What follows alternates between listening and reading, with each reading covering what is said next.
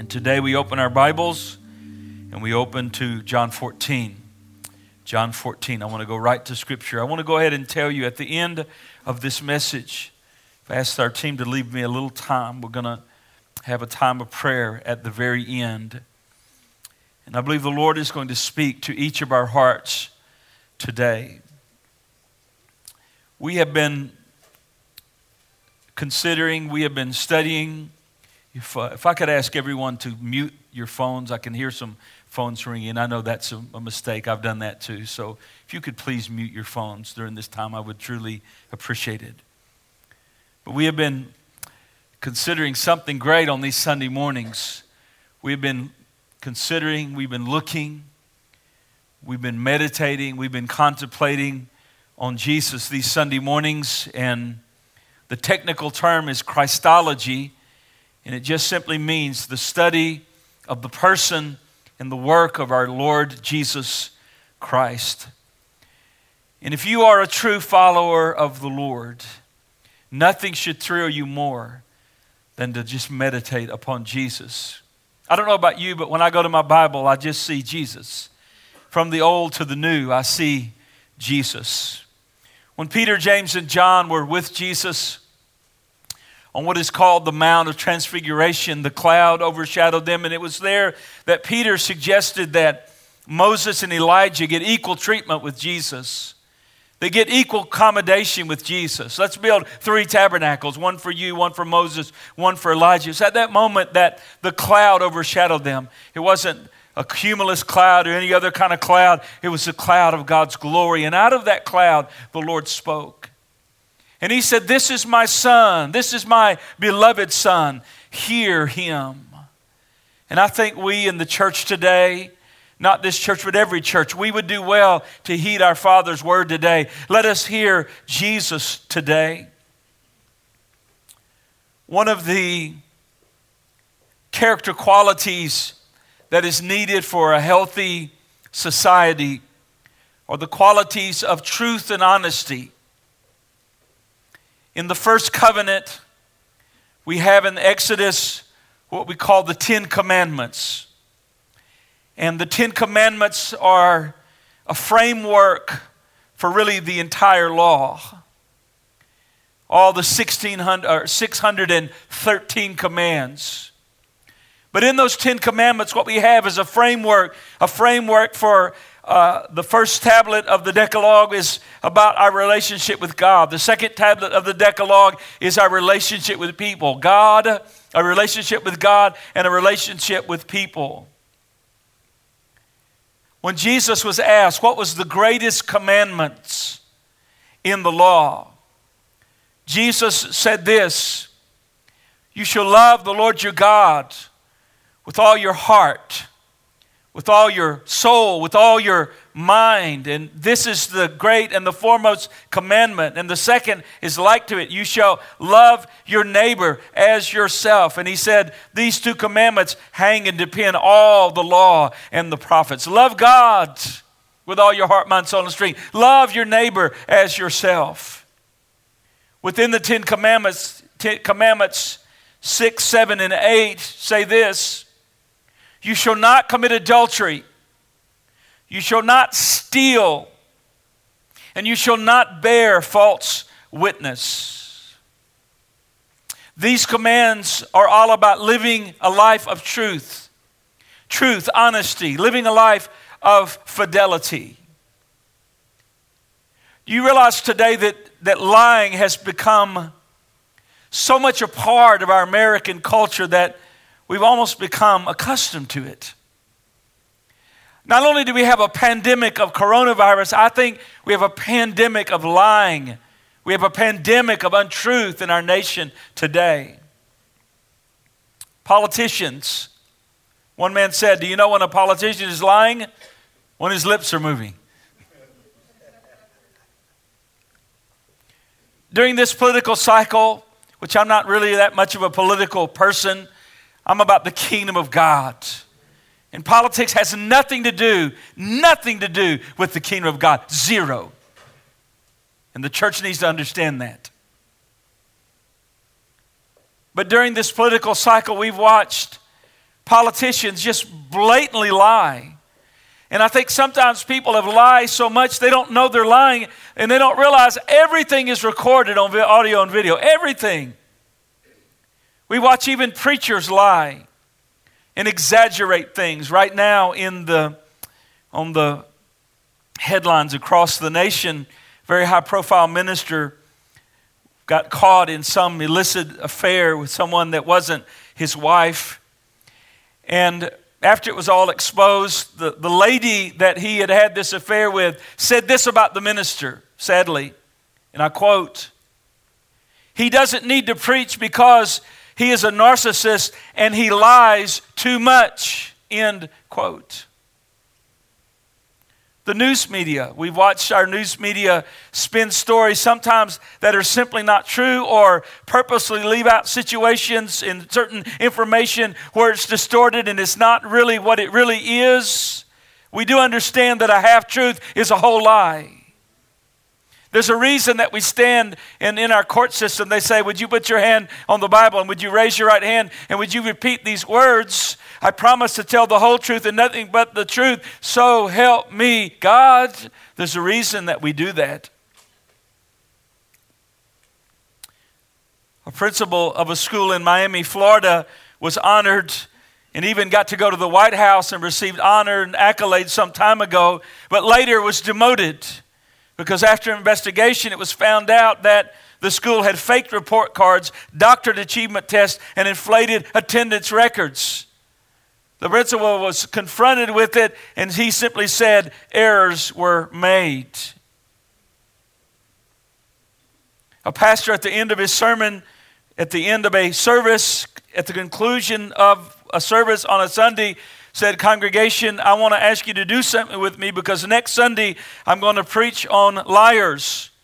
And he said, "I want to ask you to do something with me. I would like our congregation, if you would please read the 17th chapter of Mark." The next Sunday comes around, the pastor walks to the podium and said, "I would like to know how many of you read the 17th chapter of Mark in ready in preparation for the sermon this Sunday," and half the congregation's hand raised. He said, "You are the people I need to talk to. There is no 17th chapter of the Gospel of Mark."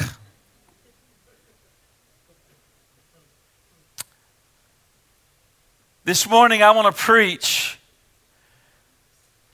on Jesus the truth. And I would ask you to stand with me as we read a text of Scripture. Would you stand with me? If you do not have a Bible, the Scriptures will be on the screen. John chapter 14, as we read this text today. St. John chapter 14. "Do not let your heart be troubled. Believe in God, believe also in me. In my Father's house are many dwelling places, many rooms, many mansions." The picture is one big house with room for everyone. That's the picture. "If it were not so, I would have told you, for I go to prepare a place for you. And if I go to prepare a place for you, I will come again." I will come again. Come on, I will come again. He's coming again. "And receive you to myself, that where I am, there you may be also. And you know the way where I am going." Thomas said to him, "Lord, we do not know where you're going. How can we know the way?" Jesus said to him, "I am the way and the truth and the life. No one comes to the Father but through me. If you had known me, you would have known the Father, my Father also. From now on you know him and have seen him." Philip said to him, "Lord, show us the Father, and it will be enough for us." Jesus said to him, "Have I been so long with you, and yet you have not come to know me, Philip? He who has seen me has seen the Father. How can you say, 'Show us the Father'? Do you not believe that I am in the Father, and the Father is in me? The words that I say to you, I do not speak on my own initiative or my own authority, but the Father abiding in me does the works.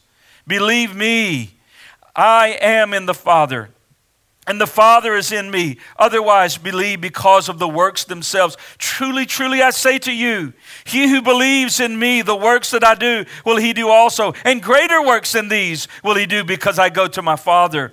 Whatever you ask in my name, that will I do, that the Father may be glorified in the Son. If you ask me anything in my name, I will do it. If you love me, you will keep my commandments. And I will ask the Father, and he will give you another comforter, another helper, another advocate. Intercessor would be a good translation also. He's our helper. He's our comforter. He says, and he may be with you forever.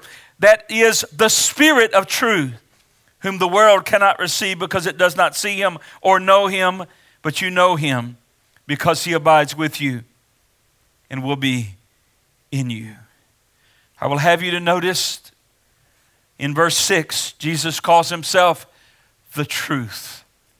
I would have you to notice in verse 17, he speaks of the Spirit of truth. And I would have you to notice verse 15 where he tells us to keep his commandments. Father, bless us today in this message. Help thy servant, we ask in Christ's name. Amen. You can be seated.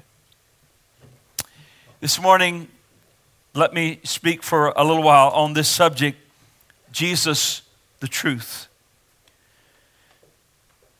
First of all, Jesus is the truth. That's what he said, and that's what I'm going to talk about for a moment. What does it mean when we say Jesus is the truth? What does that mean?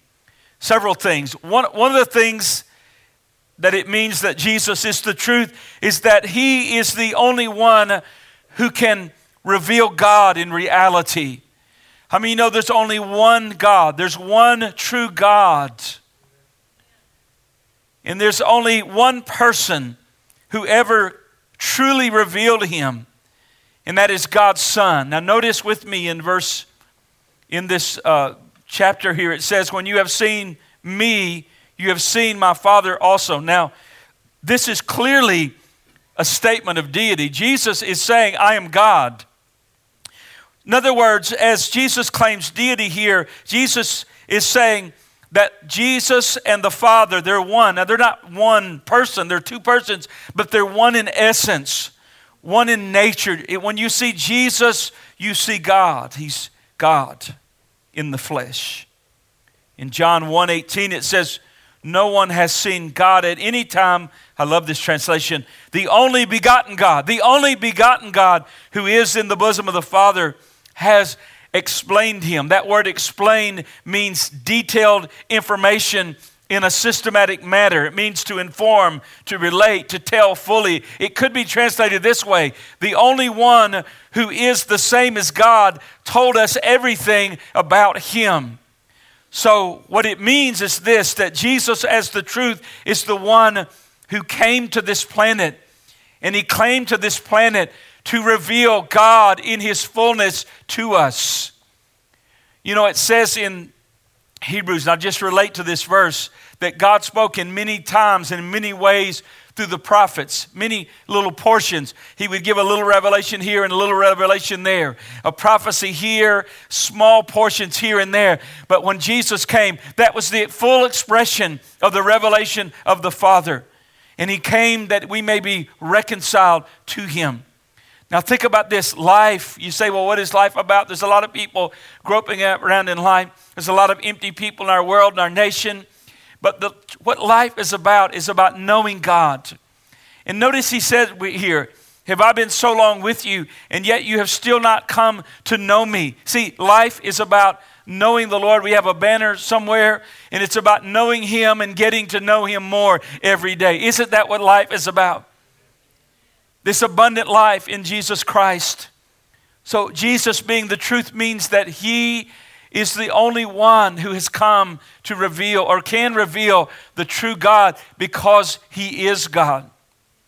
It also means this, that as the truth, he is the only one who reveals the true way of salvation. I have watched over the last decade several ministers on national TV compromise on this issue, become so soft on this issue that it's absolutely troubling because blood has been shed for this message. You understand? People have suffered clinging to this truth, and that is this, that there is no other way to God but through Christ.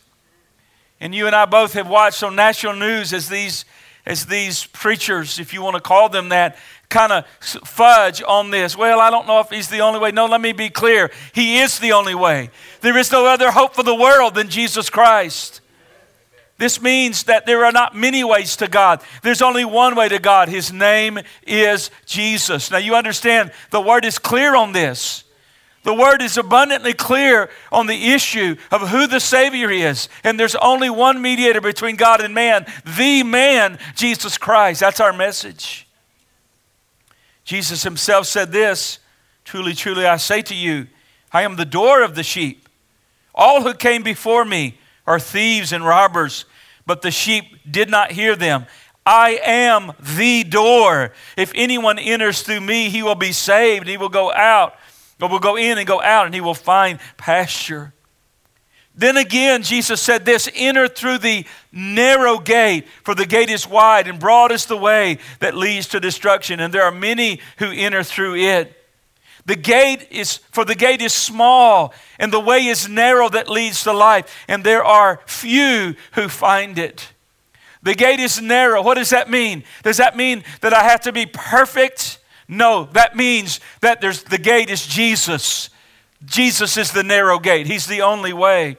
There again, Jesus teaching in Luke said this, "Strive to enter through the narrow door, for many, I tell you, will seek to enter and will not be able." And when Peter was preaching before a hostile crowd, he says these words, "And there is salvation in no one else, and there's no other name under heaven given among men by which we must be saved."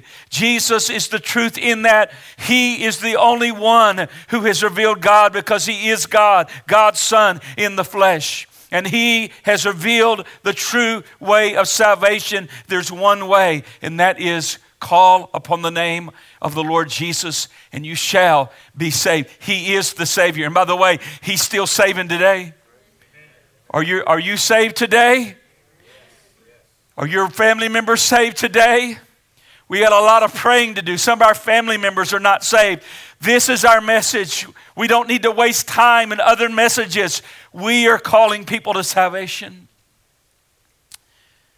It also means that Jesus, being the truth, that he not only is the true God, reveals the true God, the only God, but also that he is the only true way of salvation, and also that he reveals the true power of God.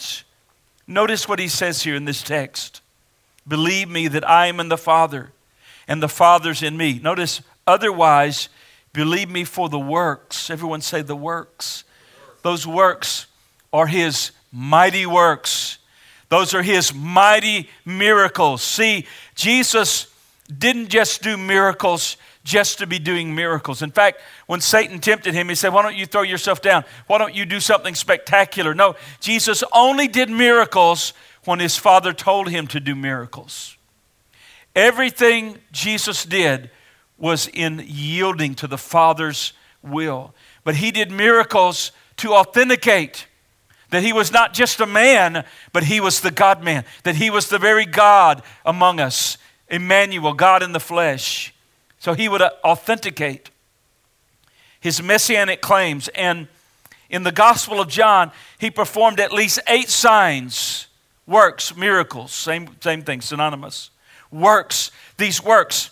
And in John, he also said this, "But the testimony which I have is greater than the testimony of John." Notice again, this is John 5:36. "For the works which the Father has given me to accomplish, the very works that I do, they testify about me, that the Father has sent me." Jesus, as the true Son of God, reveals the Father, revealed to us the way, the beautiful way of salvation.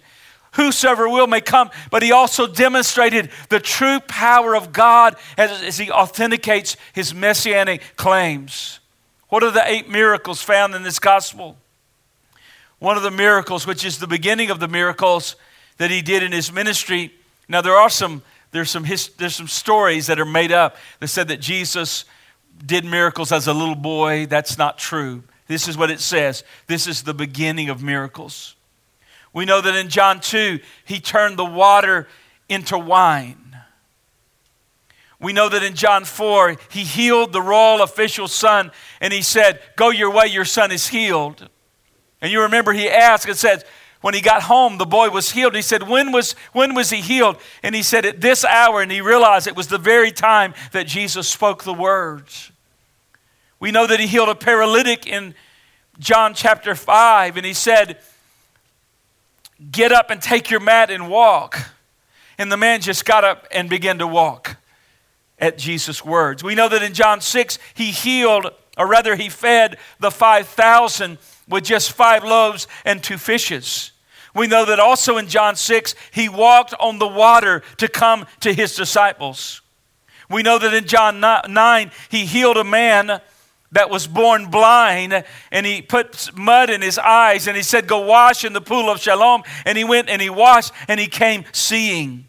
We know that in the 11th chapter of John that he raises Lazarus from the dead. One of the greatest miracles outside of Jesus' own resurrection is the resurrection of Lazarus, when he said there at that graveyard, "Lazarus, come forth." And he came forth wrapped from head to toe in grave clothes. In John 21, we know that Jesus said, "Have you caught any fish?" "No, we haven't." "Cast on the right side and you'll catch fish." And they caught 154 fish, so much, but yet it said the net did not break. Jesus authenticated his miracles with his messianic claims with the miracles. He worked creative miracles.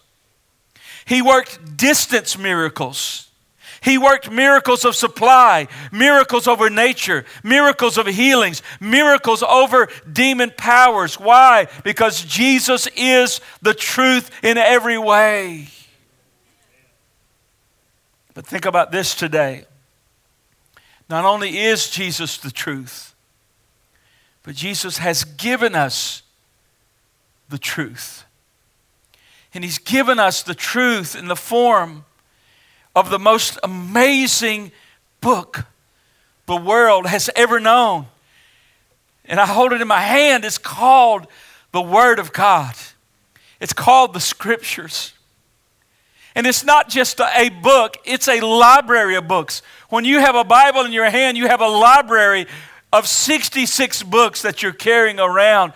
And this is the truth. Notice in verse 10 of our text, do you believe rather that I am in the Father and the Father in me? The words. Say that with me, the words. The words that I say to you, I do not speak on my own initiative or authority, but the Father abiding in me does the works, the very words. He has given us the truth. The greatest gift that God has given this world is the very Word of God. The Word of God is truth. Now, understand what I just said. I did not say the Word of God contains some truth. I'm saying the Word of God is the truth. In John 17:17, it says, Jesus speaking, "Sanctify them in thy truth." Say it with me. Thy word is truth. Say that with me. Thy word is truth. Your word is truth. And this is what kind of truth? As I've said, this is a truth that saves. This is a saving message. The power of the gospel, the powers in the saving gospel. This gospel has power to change people. This has power to forgive sin, power to break the domination of the sin nature, the power to take a human being out of darkness and bring them into light. It's the power to give us an inheritance among those who are sanctified. Ephesians says it this way, "In him you also, after listening to," and I love this, "the message of truth," the gospel of your salvation, the message of truth, the gospel of your salvation, "having also believed, you were sealed sealed in him with the Holy Spirit of promise." This is a gospel that saves us because it is the truth. Jesus has given us the truth. But it's not only a gospel, it's not only a truth that saves, but it's also a truth that will sanctify us. We need to hear this today. Are you listening? Say amen. We need to hear this. The Church of Jesus Christ in our modern day needs to hear this. This is a truth that sanctifies us.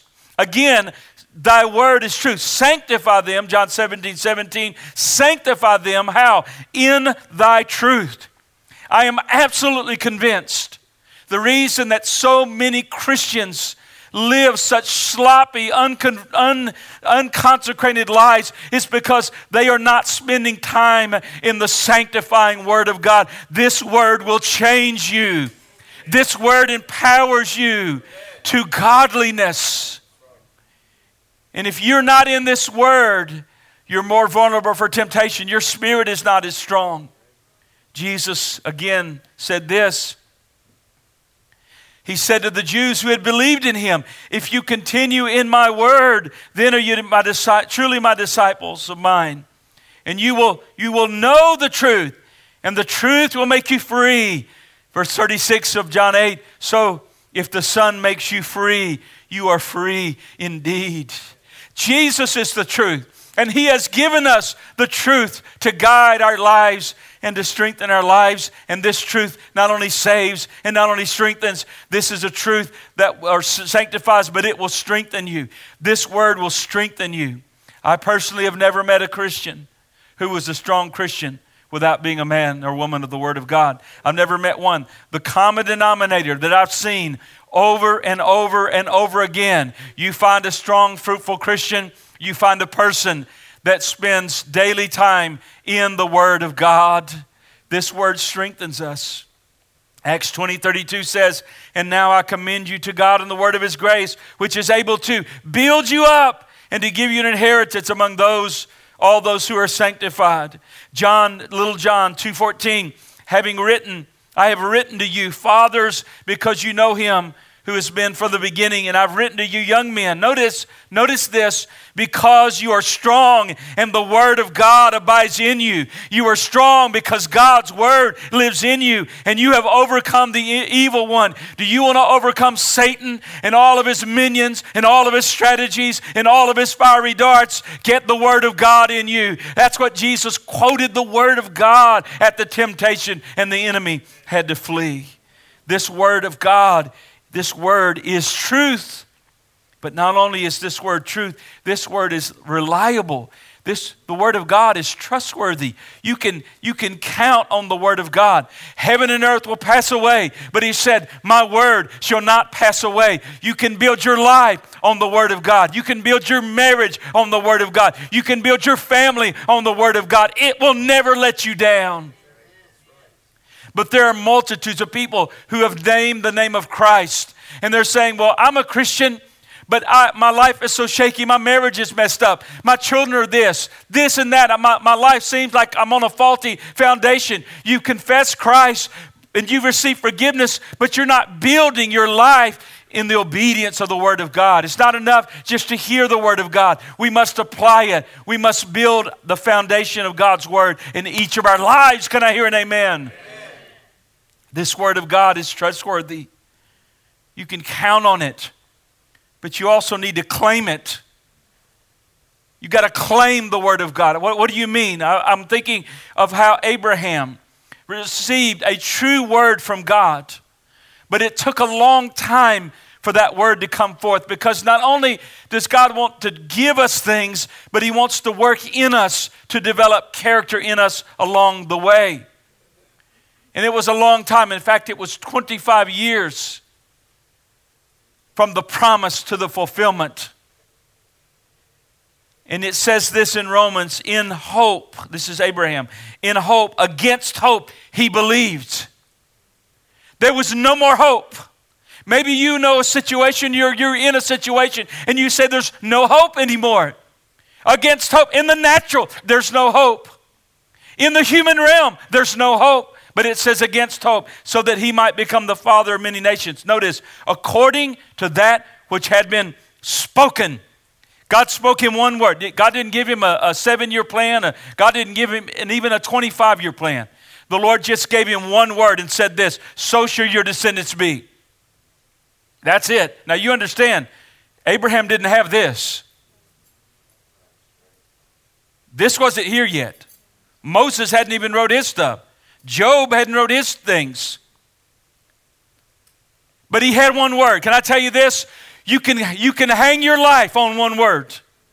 You can count on one word. And it says, later on here, it says that he did not stagger in unbelief. What did he do? He kept claiming the word of God. He kept standing on the word of God. Why? Because it's truth and it's trustworthy. You can count on it. You can claim it. And he didn't waver. And he was given the power. And Sarah was given the ability to bear children in old age. What a story. What a story. No one would have ever believed that could happen. Why? Because in the natural it couldn't happen. But he claimed what God has said. Today, I claim everything God has spoken to us. I claim it today. I stand on it today. Think about it. We need to claim the word of God in the face of earthly contradictions. We need to claim the word of God in the face of long delays. We need to claim the word of God in the face of human opinion and criticism. Why? Because we need to claim God's word. It's trustworthy. Not only do you need to count on the word of God, not only can you claim the word of God, we've got to call on the word of God. You say, what do you mean? It says in Romans, and whatever was written in earlier times was written for our instruction. Notice this, so that through perseverance and the encouragement of the Scriptures, hear this, the encouragement of the Scriptures, we might have hope. This Bible is like a loyal friend that'll never let you down. Are you hearing me, saints? This book right here is like a friend that sticks closer than a brother. You want some encouragement? Open up and let John talk to you. Come on, let Moses speak a few words to you. Get over there and let the Psalms encourage you. Why? Because the Word of God will encourage you always.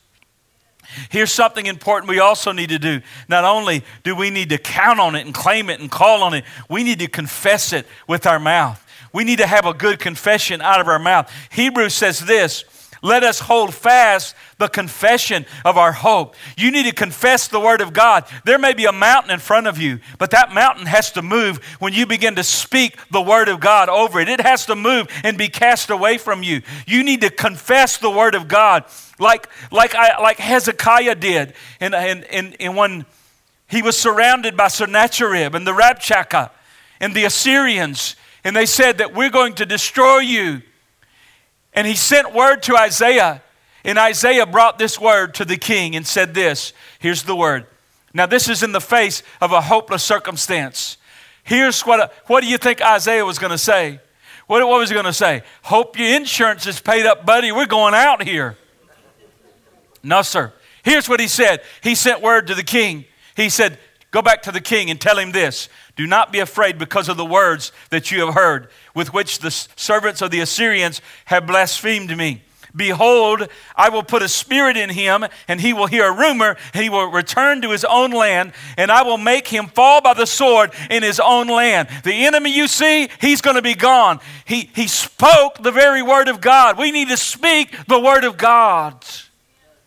You got to confess it. It's truth. Jesus is the truth. His word has been given to us and is the truth. And we need to cherish this word. We need to treasure this word. Look at this.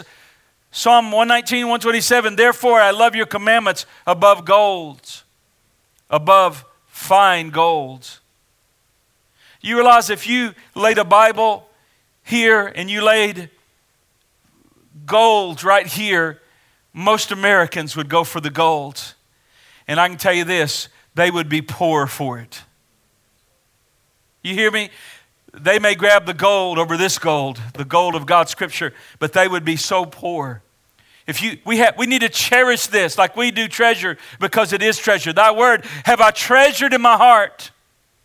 It's important that we get the word of God in these boys. And you want to protect your family, get them in the church house.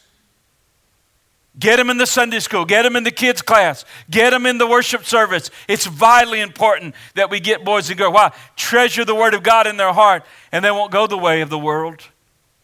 Job said this, I have not departed from your command of your lips. I have treasured the words of his mouth more than my necessary food. We need to treasure it. My son, keep my words and treasure my commands. This word is truthful. It's trustworthy. We can count on it. We can confess it. We can claim it. We can cherish it. We need to love the Word of God. This is the church's book. It'll change your life. The Word of God. Think about it. The Word of God is truth today. The Word of God is accurate. It's accurate. Listen to me. The Word of God is precise in its definitions. Corinthians says, we have the mind of Christ. Pastor, what about marriage? What about morality? What about ministry? What about the church? What about my finances? What about my children? What about the past? What about the present? What about the future? Where do we find out what to do? We have the mind of Christ on all of those issues. The Word of God is precise. It's true. This is true. It's precise.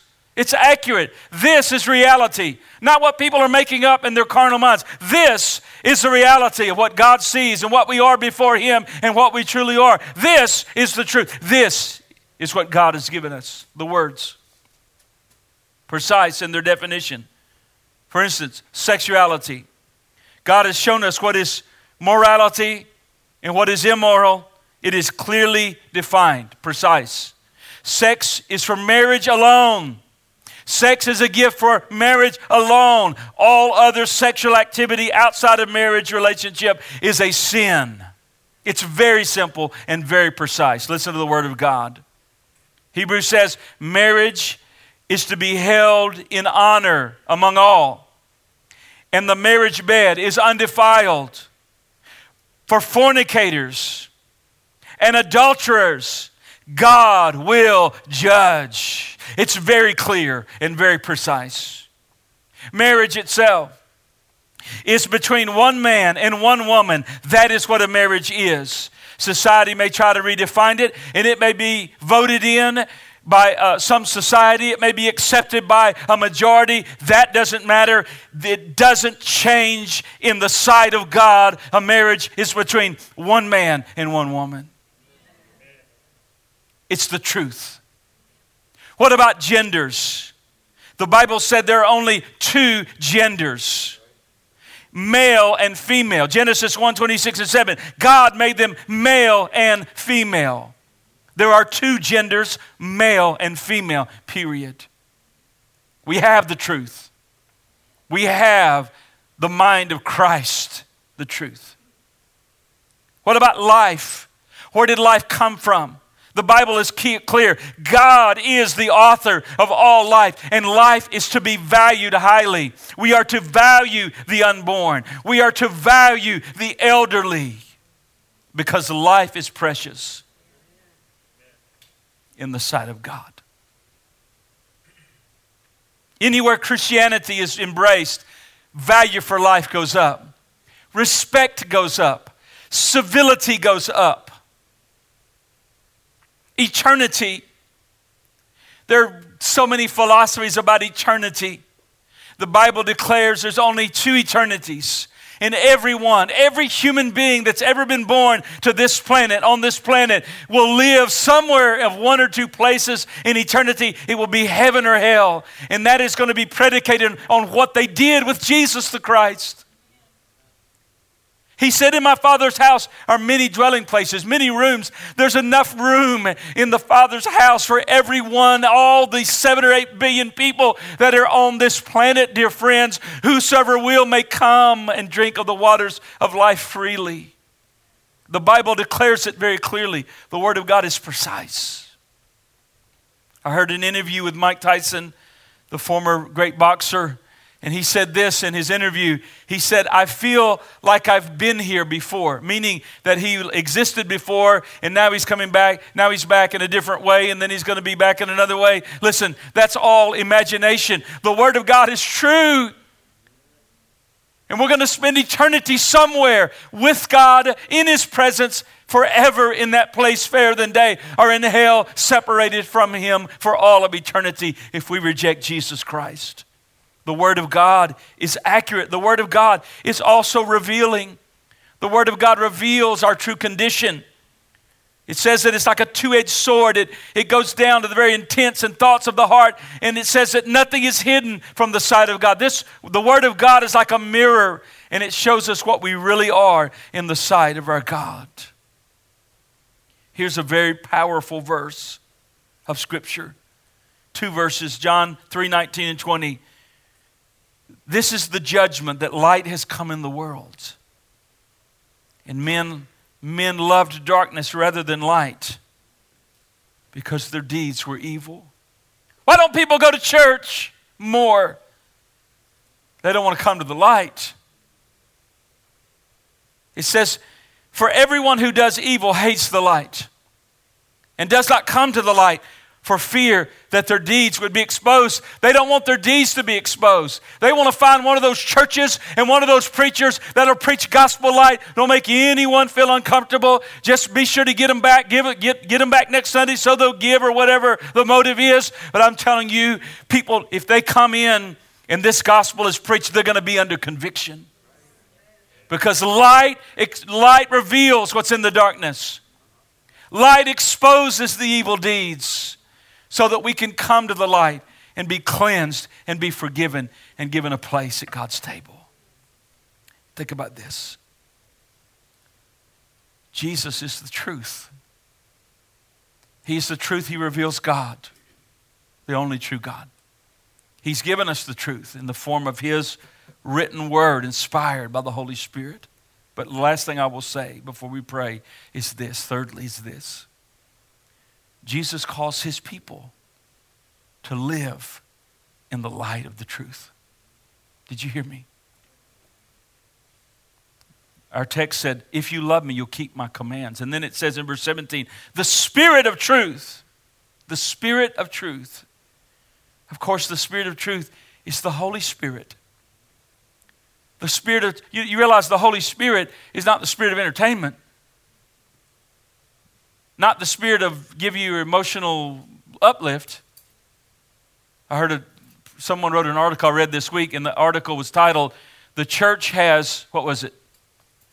The church has replaced prayer for smoke machines, what was it? Smoke machines and being cool. I would concur with that for the most part. The Holy Spirit is the Spirit of truth.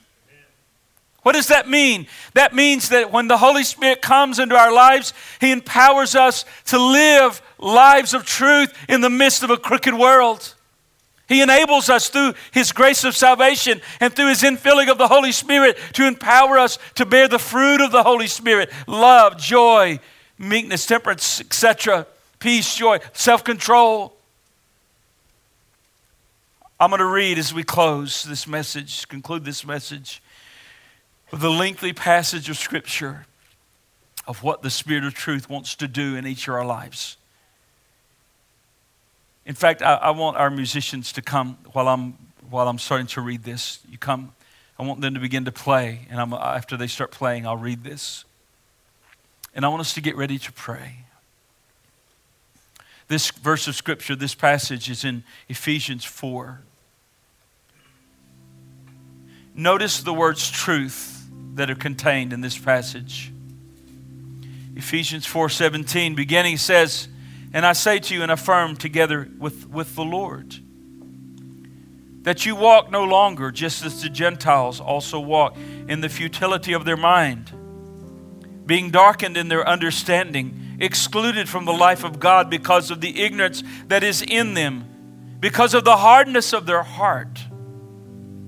And they, having become callous, have given themselves over to sensuality for the practice of every kind of impurity with greediness. But you did not learn Christ this way.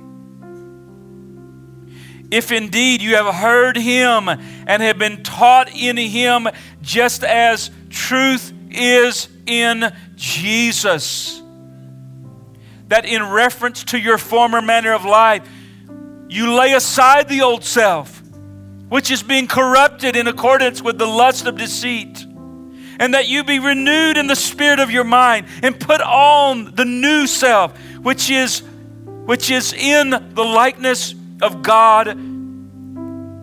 A likeness of God is created in righteousness and holiness of truth, of the truth. Therefore, laying aside falsehood, speak the truth to one another, of you with his neighbor.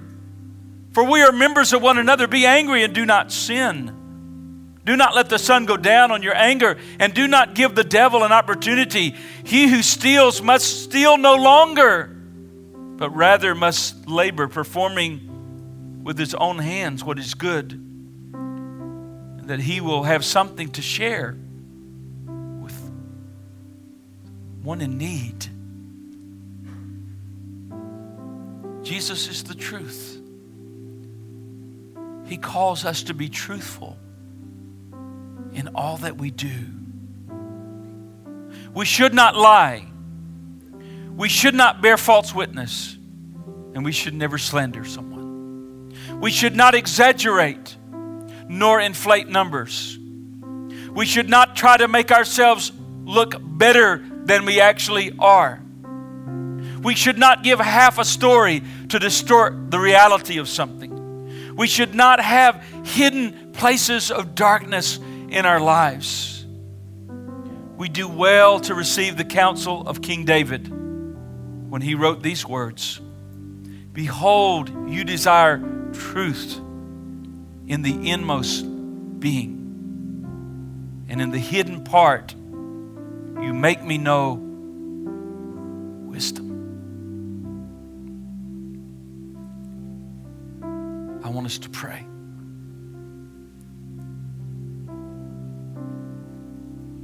Father, today we ask that you search our hearts. Search our lives, Lord Jesus.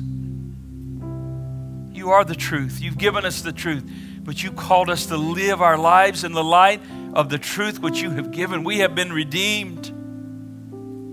I pray today that you would put your searchlight on each of our hearts. Lord, if there's any untruthfulness, if we've told a lie, if we've exaggerated, if we've flattered someone, which is a form of a lie,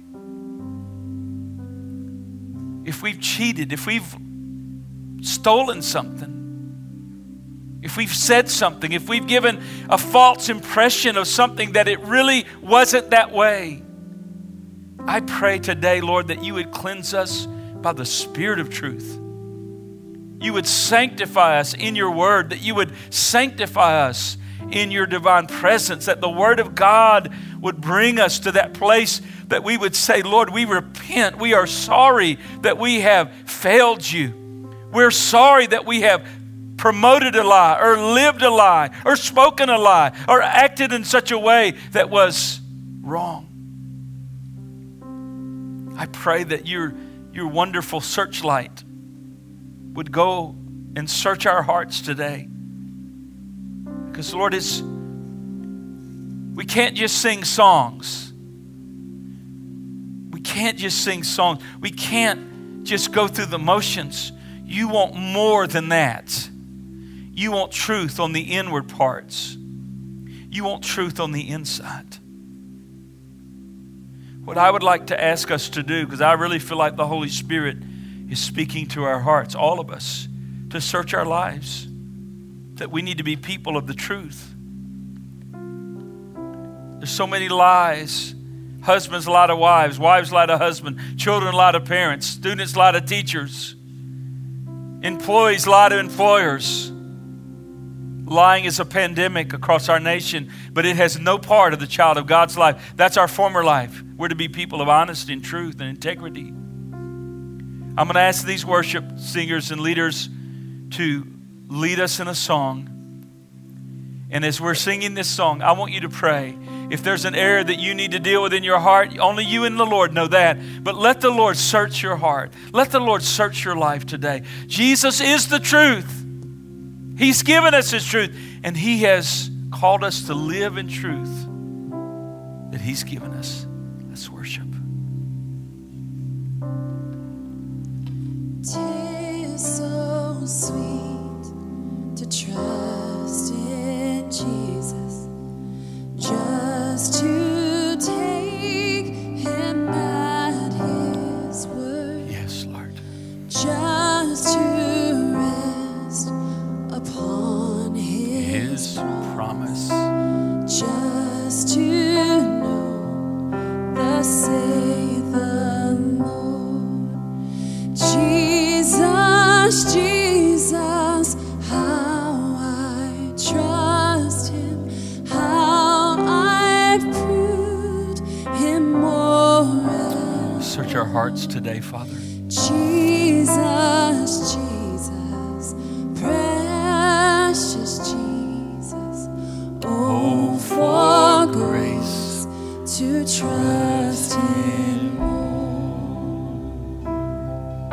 Speak to our hearts, Lord. Draw us near to you during these times. Oh, how sweet to trust in Jesus, just to trust his cleansing blood, just in simple faith to plunge me 'neath the healing cleansing blood.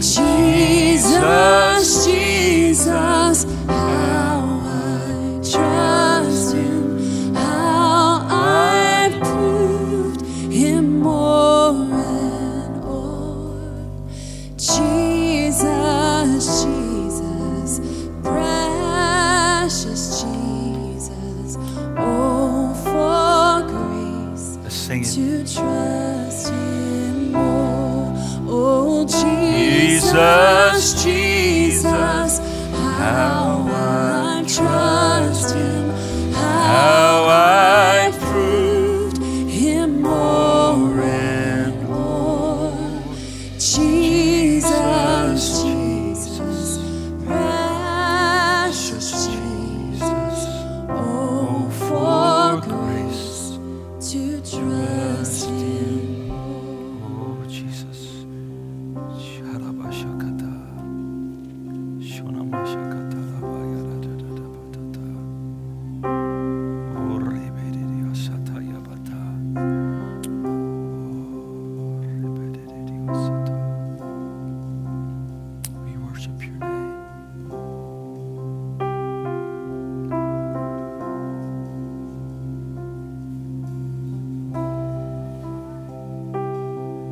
We worship you, Jesus.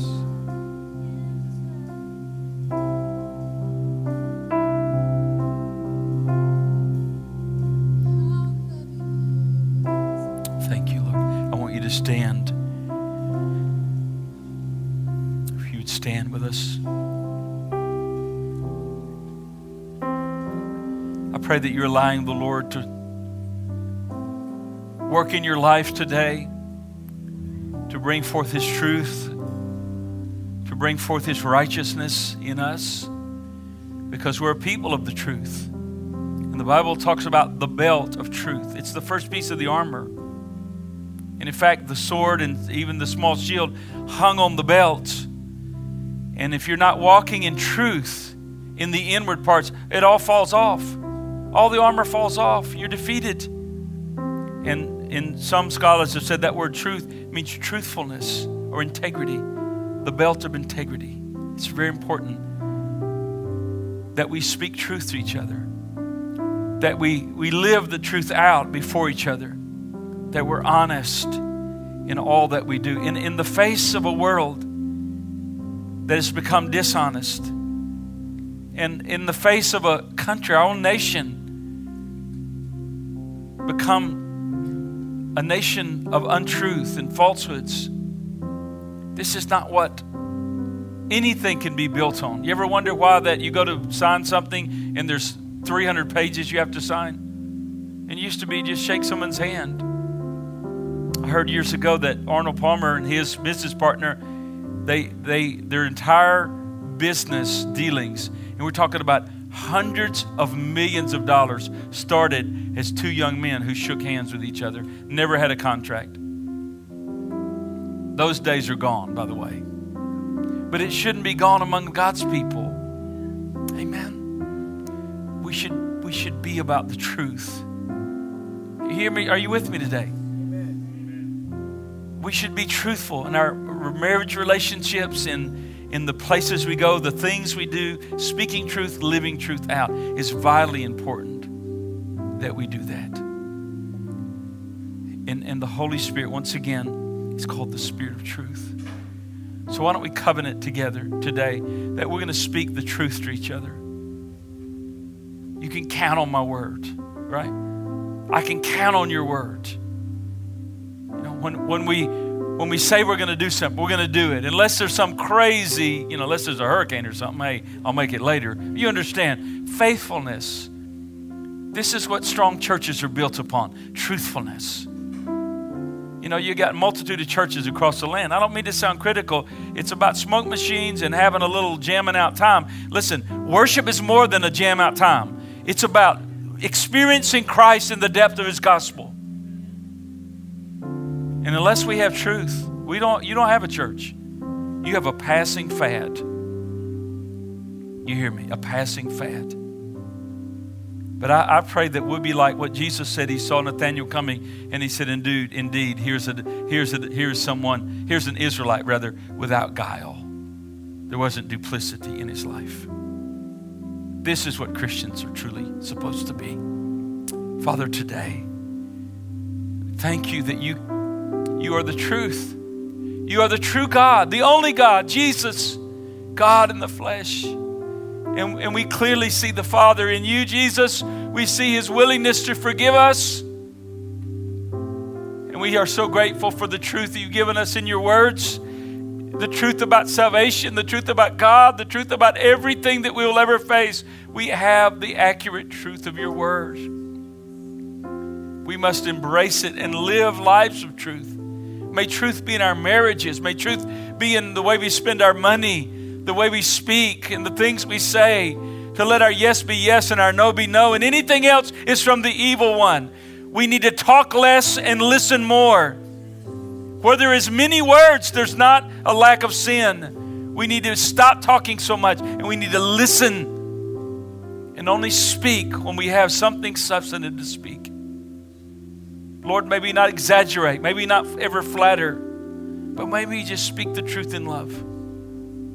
Lord, fill this church with truthful people, honest people that truly love each other and are truly what they say they are. It doesn't mean we're perfect. And Lord, it certainly doesn't mean that we don't stumble at times, but we strive for truth. Thank you for your mercy today. Why don't you just thank Him for His mercy? Come on, could you do that? Just lift your hands just for a moment. Thank you for your mercy, Lord. Thank you for your mercy. We don't deserve it. We deserve nothing. We deserve nothing. But you've been so kind and so good to us. You've been so gracious and so compassionate. Oh, your mercy endures forever.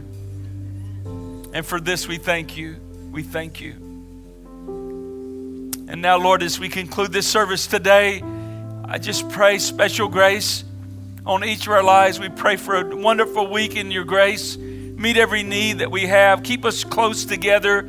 Help us value one another. And Lord, as we enter into Thanksgiving week next week, that we would just begin to think of the so many multiplied ways that you blessed us. Let's look for gratitude. Let's express gratitude in all that we do, Father. And now, church, may the grace of our Lord Jesus Christ and may the love of God and may the communion of the Holy Spirit be with you all. And we ask it in Jesus' name. Amen and amen.